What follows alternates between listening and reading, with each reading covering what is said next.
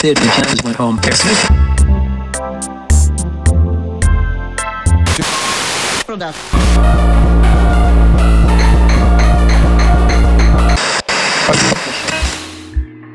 You're listening to Imposter Syndrome with your host, Z Macabre.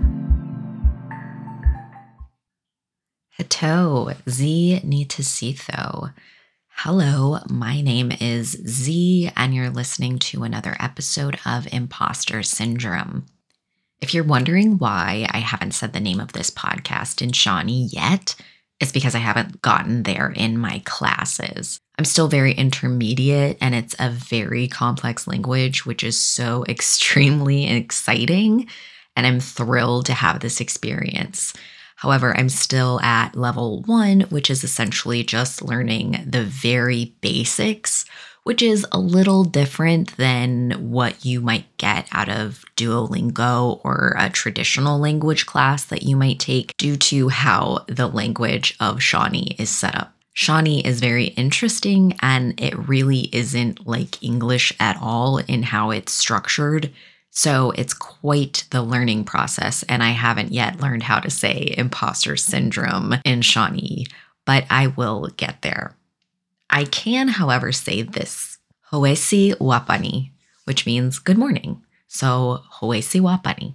Don't forget to follow the podcast on Spotify and check out my YouTube channel because I'm going to be doing a series for the entire month of April where I vlog every day about writing.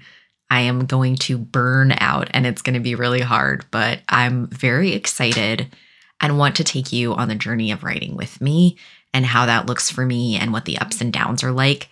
And I will likely need a lot of encouragement during the process of doing that. So check out my YouTube channel, youtube.com/@zmacabre, or you can go to my website directly, zmacabre.com, and check out my social media links and follow me everywhere from there. If you're enjoying this podcast and want to keep the lights on and the internet going for me so that I can keep making episodes, you can support me through becoming a patron. Patreon.com/Z_author. Likewise, you can buy me a coffee at ko-fi.com/zmacabre. I think it's supposed to be pronounced like coffee, but I always say Ko-fi. I will put the links to all of that stuff in the description of the episode as well, so you don't have to remember it. Just check out the episode description and click on or copy the links. Now on to the episode. This week I wanted to talk about giraffes. Not giraffes, drafts.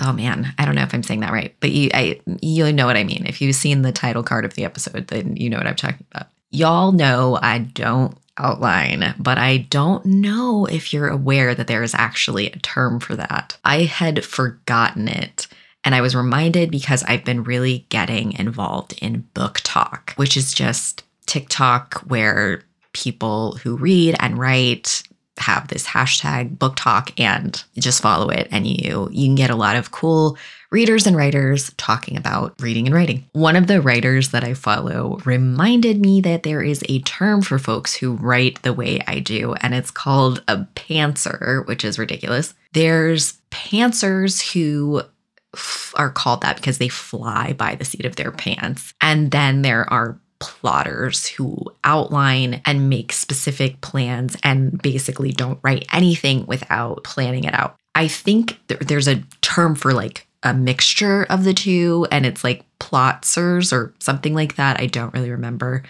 but it's essentially a person who does both flying by the seat of their pants and also planning. And I think I'm more of that. I'm a slight mix because I do have notes and things, and I write some things down. And I don't know if y'all are aware, if you've read The Witch or The Witch and the Vampire, but I have a specific time that those books are set in. If you pay close enough attention, you may be able to decipher the specific year when they're set. Dates are tricky and leap years come into play, and, I think dates repeat. So it's possible that there's more than one year that you might guess that it takes place.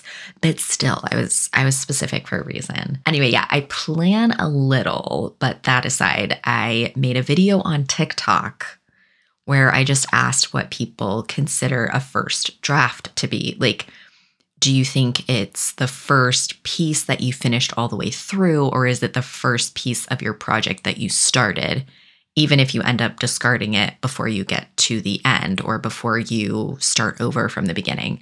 And that led to some really interesting and fascinating replies. A lot of folks don't think it's a first draft until you have the end officially written.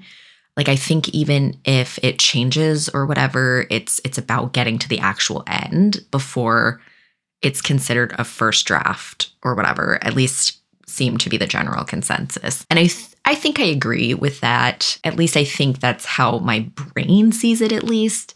It's not a hard rule in any way. And I think sometimes I'll be like, my first draft that I didn't finish before starting, the real first draft or whatever. So like everything in my mind is a first draft until I actually get to the end. In that video, I think I also asked how many drafts until you consider your project done, which I asked more as like a curiosity than expecting there to be like an actual like hard rule, like, oh, it's not finished till there's at least 6 drafts or something. But I think it's subjective to how you write, that it's kind of hard to answer that.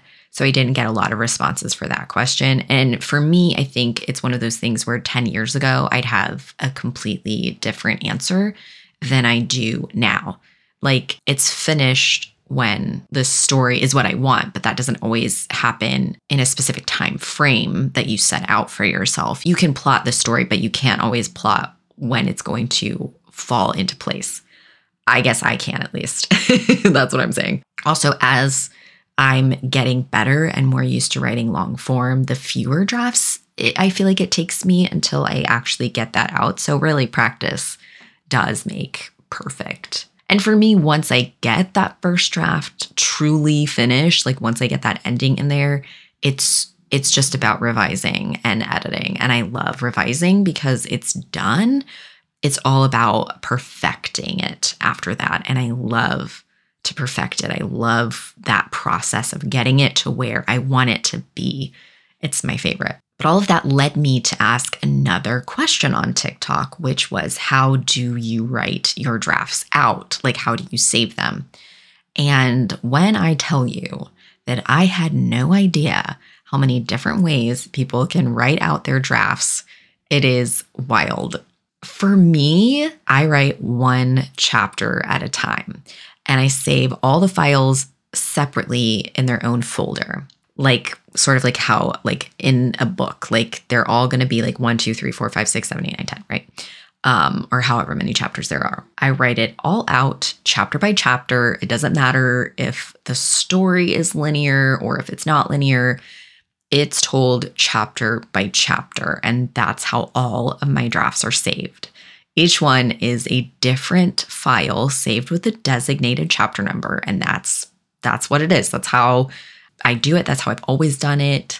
I don't think I ever did it differently, at least with writing books. I don't remember having any other way that I did it. But not everyone is like that. That's not surprising to me that everyone doesn't write that way, which is why I asked that question, because I was curious if that was how everyone wrote. It is a little bit tedious to do that, but I just wanted to know if I was crazy. Turns out I kind of am. But finding out how people go about writing their drafts blew my mind, like ways I didn't even conceive. Some folks said that they write them out in one single document, but they don't start from scratch. Like their first draft and their second draft and their third, it's all the same document. I was like, what? They just revise the same document over and over again. And a lot of people do like that or a variation of that, which, good Lord, I cannot imagine. I cannot imagine doing that. There needs to be like a saved version of a less good version of the story that I'm telling, so that I can look back and be like, see, first draft wasn't as good as the second draft. The first draft is always shit, right? We can all agree on that. The first draft is literally about start to finish, what the story is, what the plot's going to do, what the characters are going to do. And sometimes the first draft surprises you. Like you get there, you get to the end and you're like, wow, okay, well, that happened. And sometimes, that's not how it goes. But, and sometimes it changes completely in the second draft, like you write it all out and you're like, that's good. And then the second draft, you're like, that's not how I envision this one. For me, I think the first drafts of things that I write are really bare boned because I want the emotion and the story to flow. And that's what I'm concentrating on. But I don't always give a lot of thought or attention to the descriptions of what's happening around the emotions, right? Because it's more about just getting the story down and just getting it out there than it is fine-tuning it, which is what, second drafts and editing is for. So getting to add that depth is really so much easier for me to start over from scratch. And how I do that, this is bonkers. Like, you're going to hear this and you're going to be like, this is so complicated, and that's fine. This is what works for me. So I have a file that I name like the book or whatever the project is, if I haven't figured out what I'm actually going to name the book yet. And in that file or that folder, I have all of the chapters, like 1, 2, 3, 4, 5, 6, 7, 8, 9, 10. When I get to the end, I create a new folder within that folder, and I call it draft 2. And then I go inside that folder and I start my second draft. And then I, 1, 2, 3, 4, 5, 6, 7, 8, till I get to the end. And then if I need to do a third draft or fourth, I just keep like nesting them inside of each other. So you have to like follow the rabbit hole to get to the final draft of anything that I'm writing. I don't know why. That's how I do it. And that's just what works for my brain. It's like, it's like a flower, you like, it blooms, but like in reverse, I guess. Some people in the video or in the replies to my question, some people said they write a chapter at a time, but when they're done, they take it from whatever document they're writing on and just add it to a larger file. Few people said they use headers or like label the chapters within a larger document so they can go back and forth and find them, which made more sense to me than just flying by in that way. I could not fly by the seat of my pants. In that way, I am a planner. But that was just, I would be so lost. And again, like, no shame or shade to any of these people. It's just like, how does this work for you? For me, my brain just can't at all work in that way. I think I need to not only see that I've done the work a little bit at a time, but I need to be able to go back and just start over if I need to do that. And I always reference my older ones. Like, I have, I always pull up my older version of it and use it as a reference when I'm writing. And there are plenty of times, like just a couple of days ago, I wrote an entire chapter. And as soon as it was done, I said, I hate this and I'm going to rewrite it tomorrow. And I did. I rewrote the entire thing in just like one sitting. And I just like replaced it. It's so wild because I need there to be like a saved version of everything because I'm so afraid that I'm going to like miss something or forget something. But if I really don't like something I've written, I just delete it.